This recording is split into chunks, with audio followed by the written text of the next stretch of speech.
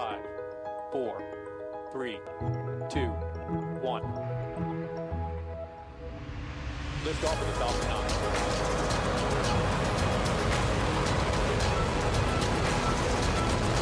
Falcon 9 cleared 30 hours. Hi, I'm Mark Boucher. In this week's Space Economy podcast, my special guest is Patrick Thera, President of Advanced Technologies at the Calian Group. You may not be familiar with the Calian Group or Advanced Technologies. Advanced Technologies, however, was formerly known as SED Systems or SED Systems. As you'll learn, Advanced Technologies has quietly been building a strong business and is emerging with a stronger public voice. Listen in. Welcome, Patrick, for the first time to the Space Economy podcast. Thank you very much. You are the president of now Advanced Technologies, and I think previously it was called SED Calian or SEDS Calian. It was previously known as SED Systems. I think if SED take the way back machine, I think a lot of people know us as SED Systems, SED or SED Systems, but we changed that a couple of years or 3 years back to really align ourselves more with the Calian brand. You know, Calian, we've been part of Calian since 1990. So it's really long overdue that we brought the brands together and then just represented ourselves as one Calian. Yeah. All right. So that's Advanced Technologies. And I'll note that Calian is a publicly traded company on the Toronto Stock Exchange. And I looked this up today and I actually knew sort of trading at around its all-time high of just over $69. Yeah. It's a good week. Go ahead. No, I said, yeah, it's a good week. Yeah. And in fact, your stock, unlike a lot of other Canadian stocks, has almost doubled since the pandemic started. And you recently released your quarterly report, which had revenues of $129 million. So that sort of like sets the stage. A lot of Canadians don't know about Calian as a space company, but you do have that as part of the portfolio. So my first question then is, for those who don't know much about the Calian Group, could you provide us a brief introduction to the company? Sure. Really briefly, Calian's diversified into four main segments. We have the health group, which provides health services, health staff, health technology, health-related technologies. A learning group, which again, by its name, is associated with learning facilities, learning technologies, learning people to help provide further education. And then information technology, which deals with things like cyber and all the IT type services that you would expect from an IT group. And then there's Advanced Technologies, which is really a broad group of technologies, high technologies or high capability technologies focused on some key areas. One of the key areas is, of course, space. Some of the other key areas are the wireless and wired and terrestrial wireless, defense. We have a growing and blossoming ag tech organization here, and as well as a nuclear and environmental group as well on top of that. So a very diverse portfolio right in Advanced Technologies itself. It's a very diverse company and with a footprint around the world, if I understand that correctly. Yeah, we've done installations, on the space side of things. We've done installations on all the continents except Antarctica, and I'm not ruling that off yet. So we'll see where we go from here. But yeah, we're a fairly global group and been that way for a while. Now, if I read from the online material, Calian itself, the group has about 4,500 employees. Approximately how many of those that work in Advanced Technologies are in your space segment? Okay, good question. Let me filter it down a bit. I think there's about 550 direct employees that work within Calian Advanced Technologies, and they're spread across Canada as well as in Germany. The space-related ones, I'd say there's probably 350 to 400 varying times, depending on what exactly projects they're working on. We treat engineering as a pool of capability and our manufacturing as a pool of capability. So it ebbs and flows based on the type of projects that we're doing at any given time and the type of developments that we're doing. So not an insubstantial number. No. So as president of Advanced Technologies and within the group, And I know this is a tough question because you probably have quite a lot of products, but what are some of the key products specifically to space? Yeah, so I like to categorize it as ground systems based. So you have a lot of things like Canada's robot arms and things like that out in space, satellites. But in order to make any of those useful, you need something on the ground to operate them. So large RF antenna systems to communicate with whatever's out there. You need these large antennas uh, to do space exploration, radio astronomies, talk to space probes. We provide all that kind of infrastructure along with software solutions, hardware solutions that support that chain all the way from standard terrestrial internet-based type equipment all the way up to those links that are very specialized in for space. Now, you were recently at Satellite 2022, if I'm correct, which is a substantial conference, and it was the first. It's the first time it was back to fully in-person conference, and I heard it was a lot of people. How was the experience for you, and did you guys release any new products to come out to coincide with that? Sure, I'll talk a bit about that. That show was amazing, hugely energizing. It was great to see all the companies coming back. There were still a few shy, but it was still really widely received. We had a ton of pent up demand, I think, in everybody's booths, but ours was very, very busy. So we're glad to see in all areas of what we're doing. Some of our key flagship products that we bring to the bear are our own antenna line that we're now representing. People that are, we'll get a little nerdy for a second. Q and V bands in space is popular right now, and a lot of the technologies that we've been working on the last few years have been to cater to those higher frequency bands. So there's a lot of interest in what we're doing in those areas, and we're fairly unique in the world on some of that capability. We also have, digitization is really key now. Virtualization, cloud-based, all those things are becoming a very, very close to reality. In a lot of cases, they are a reality. But in the case of RF radio frequency technology, you still need to transmit this wirelessly up to space satellites and back down again. And but the key is to enable the connection between those satellite antennas, those communication RF systems that are needed to enable those connections to be made as digitally as possible now, so you don't lose any value of you don't lose any power, you don't lose any of the bandwidth purely in the transport of the data. Now you maximize, you push it all the way up in the antenna. So some key products that we're working on is RF over IP. So basically the ability to, I call it a transporter beam, but it's like the ability to take RF and convert it into internet protocol, transmit that over, and then on the other side relay it back. So what that does then is it allows you to really in the end, it'll allow you to virtualize your gateways so that the gateway doesn't need to be co-located anymore with the antenna system itself. That's the ultimate goal, but in the end term as well, just so that you don't have to have a whole lot of equipment racks in a private equipment shelter sitting there on site. You can integrate as much as you can in the antenna system and the antenna hub as you can, and then just have a digital connection back to where you need it to be. So it simplifies life for a lot of people, makes things a lot more cost effective and way more accessible. Key enablers in there, though, is standardizing some of that RF over IP interfaces, and that's what we're doing right now. We're on a few standards bodies to try and make sure that the whole industry kind of unites on that and really opens the doors. So, if you can, who are some of the customers that are taking you up on this new technology? Yeah, I gotta be careful because we're in contract signings and NDAs and things like that, so I don't get to brag about. We'll just say some some of our key customers over the years, I'll say, have been like Inmarsat, Hughes Network Systems, and in other cases, there's a lot of new space, new players, new entrants into this area, which they were going to rely on that kind of technology. And so, you can go through who's in constellations these days. Yeah, that's what I was getting at. Systems. Yeah. And, so you've got a lot of a lot of new constellations that are being put up there, a lot of new players, and so, but you are seeing business from them.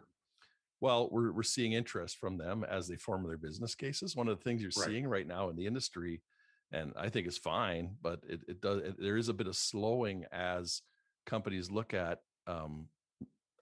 actually producing value, producing revenues, things like that before they just go all in on the space segment. So think some things are aspects are being slow rolled in there, and it's a good thing because it's starting to say, okay, we're going to generate some revenue, we're going to validate these models. So it gives them some time to really look at how they're going to run these networks in the future, minimize the possibility of failure, and also allow the technologies to really be examined and studied to see what's going to be the best of breed for providing the solutions that they need, because they do need new and innovative solutions there. They can't just rely on the same old technologies in order to make those same business cases. It's too difficult. Right. So we're going to pivot now a little bit and talk on a broader topic about the Canadian space sector. Calian's recent quarterly results were good. However, the Canadian Space Agency recently released its annual State of the Canadian Space Sector report. That report, outlined pretty much flat revenues over the past 5 years, with domestic revenues continuing to decrease, but export revenues increasing, which is a good part of it. Do you have any thoughts on the report and how you see the state of Canada's space economy? Sure. Talking briefly, I haven't gone through that report in a lot of detail yet, but I think, the reality of space is it's a lumpy business. I'll put it that way. Large programs come and go, and the cycles for these large programs can be quite long, like a radio astronomy or a deep space antenna project, things like that. They don't come along every day. They take years to develop, and then when they go into production, it takes a few years to produce it, and it's going to be a long time before the next one comes along. So you do see, and Canada is no different in terms of the space programs that they do. It has a spread that's just that makes it a lumpy business. So we are going through a bit of a slide here, maybe, but I do think that's when we got to look more on formulating key partnerships in Canada, formulating key consortiums to really push ourselves further into the global space and maybe look at combined solutions, things like that, other ways to make sure we penetrate the foreign markets, because that's where I see more stability is in being able to be a global exporter. Well, that's a good segue into my next question, which deals with the new industry group that was created in Canada. It was announced at the beginning of March. It's called Space Canada.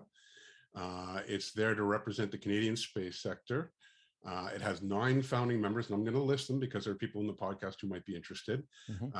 MDA, Telesat, GHGSat, Magellan Aerospace, Maritime Launch Services, Mission Control Space Services, North Star Earth and Space, Spacebridge, and Calian. So it also has a high-profile leader in former Premier of New Brunswick, Brian Gallant. From Calian's perspective, why was there a need to create this new industry group? So when I looked at it, and we talked about this for quite a while, I think amongst a few of the key players there is, do we need a separate voice? And the answer, I think, was a resounding yes. We need a voice that's solely purposefully focused on the space sector, and we need that voice to be unified, or allowed us to unify what we're all looking for in terms of our agendas and our focus. So we definitely came to the conclusion that forming a new organization based on those fundamentals would be the right thing to do. I mean, there's a lot of challenges that are unique to the space sector, and as a result, I think having that capability to really talk about that in its own forum was one of the key principles for what we wanted to do there. I think commercialization of space technologies is becoming it's a big business. Even on the ground, it's a $10 billion a year business. So really getting the word out there from what Canada can do and what Canada is capable of doing, as well as internally looking at and saying, hey, space is something where we got to invest. We want make sure that we are a player and are relevant in that realm in order to sustain Canada's future. One of the key things that we're looking for is to be able to attract top talent into careers in space. So being a voice for that even is important. And that happens from attracting people, taking STEM curriculum and then attracting them into the industry as they follow on and creating careers. We want to have a voice to the government that says, what needs to happen in order for us to lead globally. And we want to be a voice to get the rest of the world talking about how Calian is contributing overall to space. The other one is to play a part. I'm you're not going to be a bit of a nerd if you're not in the space industry. So, to me, knowledge of the universe, being able to monitor our precious planet, this is the only one we have. We have to do it right, and we're not right now. So, Earth observation and what we do to monitor our precious resource here is very key to one of the fundamentals of Calian, which is helping the world stay safe, people lead healthy lives, people to learn, people to innovate, and as such, we want to be good stewards of our environment. And Earth observation is one key way to make sure we're all staying clear. So, where else do we got to go? Elon Musk says Mars is a fixer-upper. I say at best it's a fixer-upper right now. So we really got to make sure we keep our planet clean and space clean as well. So. Yeah, so you bring up an interesting topic, Earth observation. Earlier this year, the government released its Earth observation strategy. In talking to people within the industry, it seems to have left a lot of people saying, well, okay, but there's not that much substance to this. What are you actually going to do as a concrete action? And are you actually going to put any money into this? So is that one of the areas that you really think that the Space Canada can talk to the government about, is that, we're not doing enough on Earth observation for Canada and we need to do more? I think that's just one key area. I think there's many other key areas as well. I always advocate for doing things like space exploration, space communication. You can accomplish a lot on the ground in terms of those kind of key things. Space situational awareness. You can do a lot on the ground with a very little amount of money. And so I'm always advocating for all those areas. But Earth observation is obviously a key area. It's changing so rapidly. The dynamic of the virtualization of the ground system. If you look at some companies that have some really unique ideas, like SpaceLink, who is out there having an always on, always connected Earth observation channel, so that you don't have to wait for passes. You don't have to, it's constantly communicating amongst the satellites in the network, communicating with the Earth observation satellites, relating that information. It's a very unique concept. So how do you manage that? When you end up, everybody's got an Earth observation satellite they're kicking up. You got the small sats, the nanosats, and they're all looking at the Earth and taking pictures and doing things. So in some respects, you look at our Canadian policies that we have regarding it, and they're quite old. They're back when RadarSat 1 was looping around the world and taking pictures and relaying that information. It's, what do I say? The cow's out of the barn and it's in somebody else's yard now, right? So it's how do you, having regulatory environments that, maybe even some ways hamstring the Canadian industry is definitely not helping it. I don't think it's going to require a lot of work, and it has to take a lot of careful thinking about exactly how we incorporate, our own language, our own legislation, and our rights to privacy. Got another question on that, but before we get to that, I want to stick to Space Canada and Calian within Space Canada. So could I take it, because even within the space industry, a lot of people, or I shouldn't say a lot of people, some people don't know about Calian. So is this one way of Calian saying we're going to have a bigger public profile when it comes to space? Heck yeah. Let's absolutely. We're a commercial entity. But also we're very want to be very good stewards of our environment. But we definitely want the world to know that how heavily invested we are in space and space programs. We do everything from Canadian, satellite operations for the Canadian Space Agency for the small sat missions they have there. We build our own antenna systems all the way from little teeny, super accurate GPS receivers to all the way up to very large aperture antennas, all the way up to 35-meter antennas that we use for space exploration for the European Space Agency. We've been around for since Star Trek first started on TV. We've been around since that time, and so yeah, we definitely want to make sure the world knows about us. We want to make sure Canada knows about us, because I think Canada is one of the areas where we're least understood, and least, they say, oh, Cali and those guys are system integrators. And it's like, we're so much more than that. We have over 180, almost 200 engineers working in space and space related technologies alone. So you got to think those guys are doing a little more than integrating systems. That we're doing things in digital space and in in the antenna systems, antenna solutions. So really trying to push that model, and really trying to, for as far as I can remember, the Canadian industry has been very disjointed. There's a few key primes, few key players, but there's no key consortiums. There's no key saying, hey, we're going to work together as a team and really take this challenge on. We're going to beat this. Canada is going to win this, not just one company or another company, or one company is going to say that we're going to win this as a team and then just drivel it all down to, you can bid on that too if you want. So I really would love to see some better consortiums in terms of R&D, in terms of space-based, space-related development, but also really good teaming and consortiums on actual commercialization of these things. We're one of the best companies, I think, in terms of being able to provide rate of return on any kind of investment we've made in space. It's always provided money, and it's always provided revenue, and so it's always paid back its debt, I'd say, in terms of the investments that we've made. So I think together, as a group of companies, we can make a better impact on the global market. We got to do it together, and we got to get over our own selves in terms of what pieces of the pie we want. So out of curiosity, I don't know if you can answer this.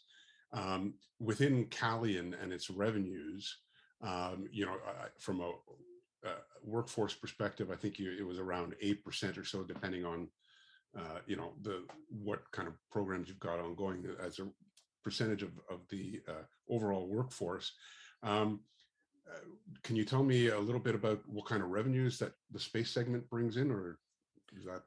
Yeah, I'll do it in proximate terms, and then Sure. and then let Sarah block us afterwards or something. But in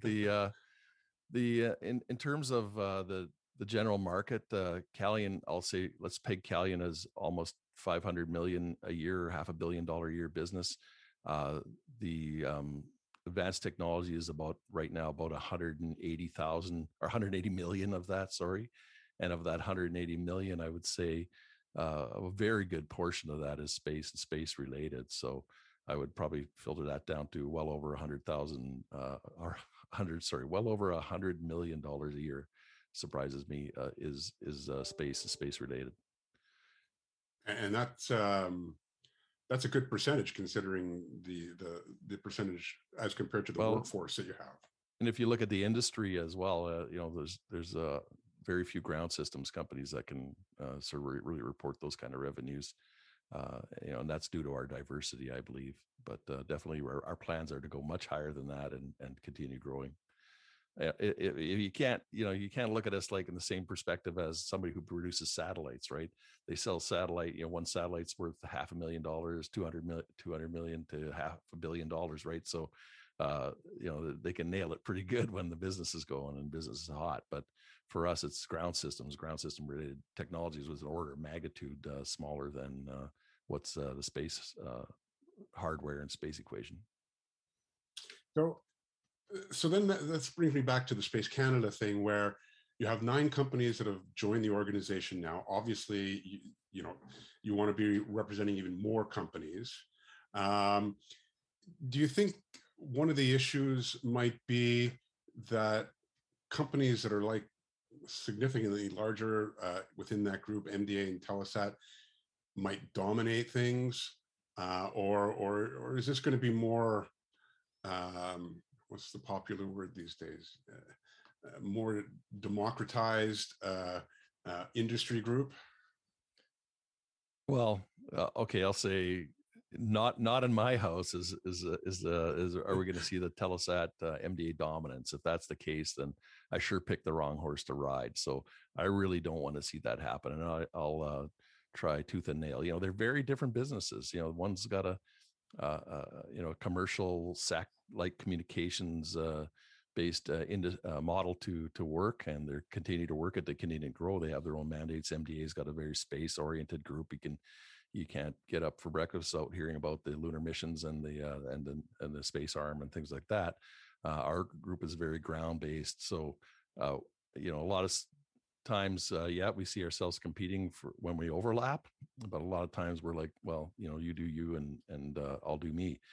So the idea is to really my goal is to see good consortiums come out of this, good partnerships, joint ventures, acquisitions, whatever you want to see. But I want to see Canada grow in the space community, get a bigger piece of the pie, a better seat at the table when it comes to these large international missions, and really think about all the capability Canada has to offer for these space missions, not just, I'll say it, not just a space arm. We want to have, there's lots of other things we can do and lots of other ways we can help these large space programs. And so we all got to get together and have that voice to really say, yeah, let's think bigger. Yeah. Now, one last question in this area. The other industry group that's been around for a long time is the Aerospace Industries Association of Canada. Mm-hmm. Was Calian ever a member, or are you a member? I can't remember.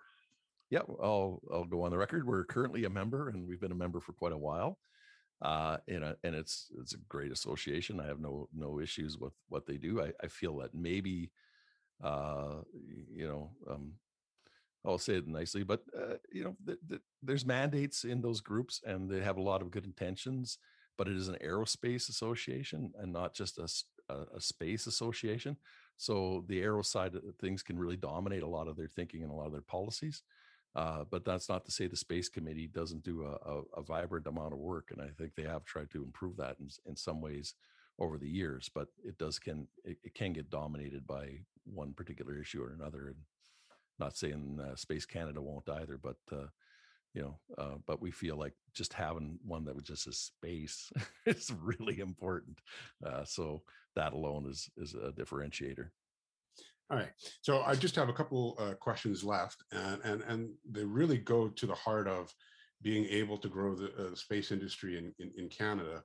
Mm-hmm. And they deal with the Canada's regulatory environment, in particular, the Remote Sensing Space Systems Act, which is basically governs just a lot of Canada's space activities.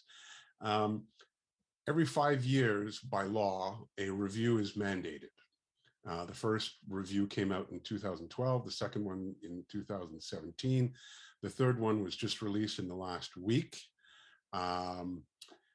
Each review appears to be sounding the alarm bell louder that changes are needed, and the report specifically says that changes are needed.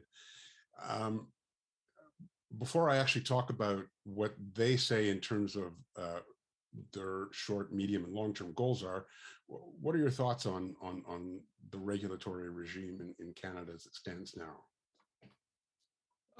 So again, I'll say I'm not a lawyer or a policy expert, so this is going to come from the gut more than anything, but that's fine.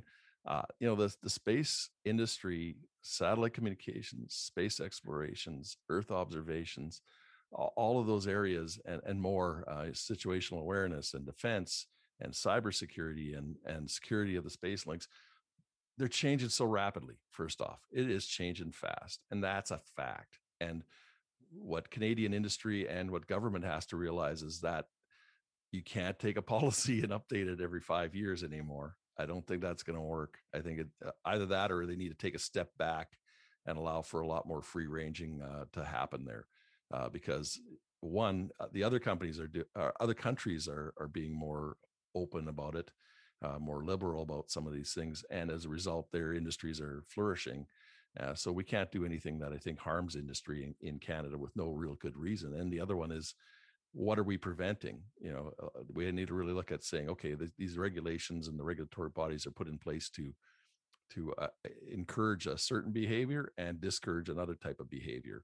And they really got to look at, are they doing that? Is that happening? Or is, like I said, the cows out of the barn and it's somebody else's yard. It's if it's happening everywhere else, then what are we trying to do here? What are we trying to accomplish? Now, my last question, which is related to this, has to do with the recommendations, and there's a lot of recommendations. I certainly won't go through all of those, but one in particular has some synergy with Space Canada, and that is a medium-term goal. And I'm just going to make sure that I've got the right.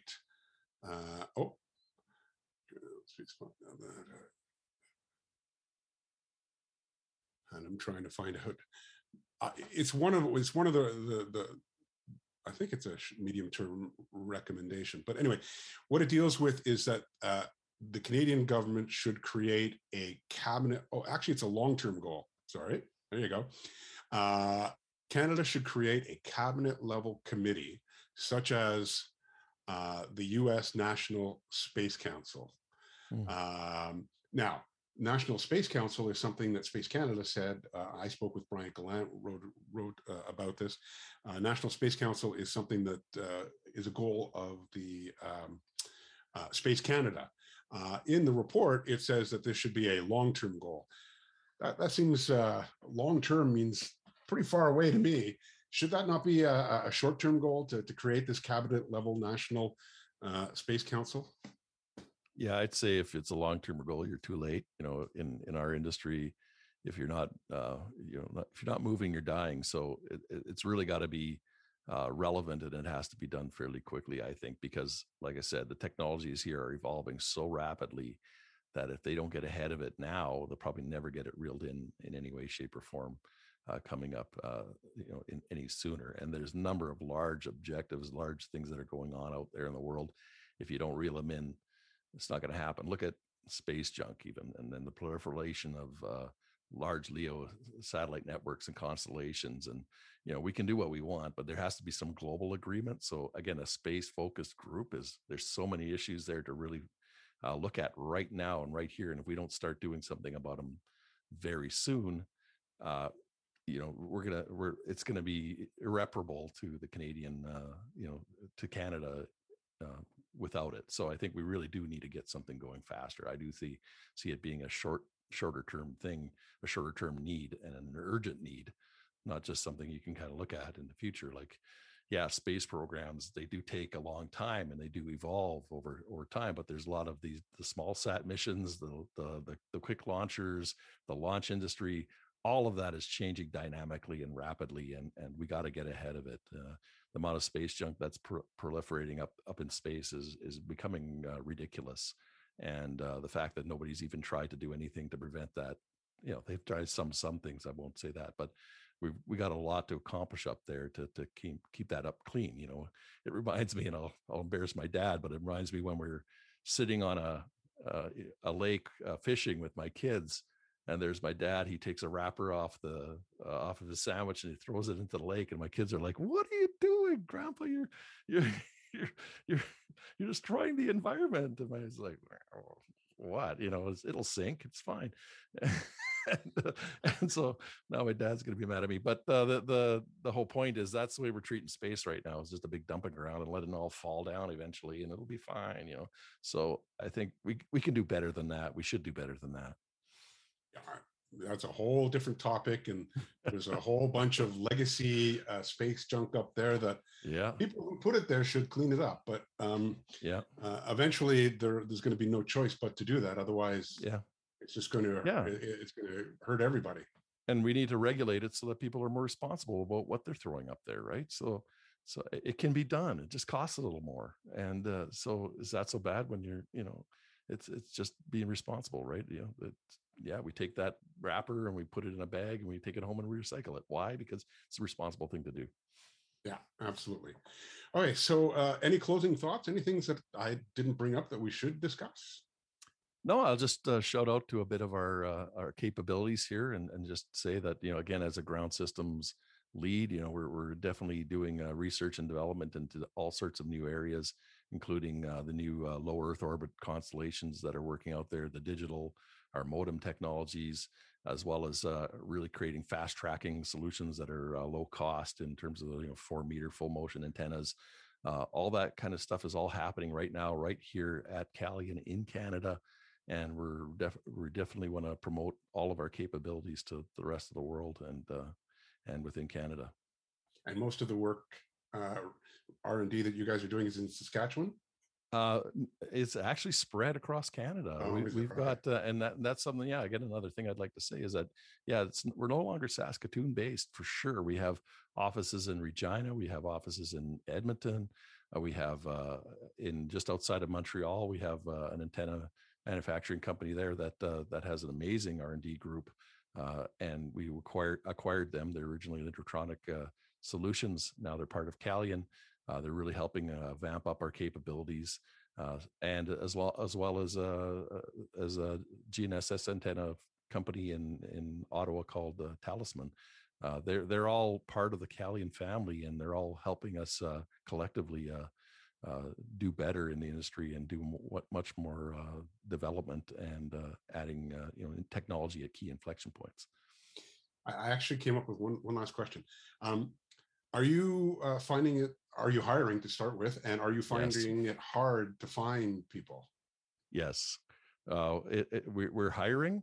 Always, we're a growth oriented company. We're not stopping. Ask Kevin. He say, no, we got to go. So we're not sitting down, and the business that we have is definitely accommodating the growth that we're doing. In terms of being able to get people in STEM related fields, it's very difficult. There's a lot of shiny objects out there attracting people and attracting them outside of Canada. We want to say, hey, there's some really rewarding things you can do inside of Canada.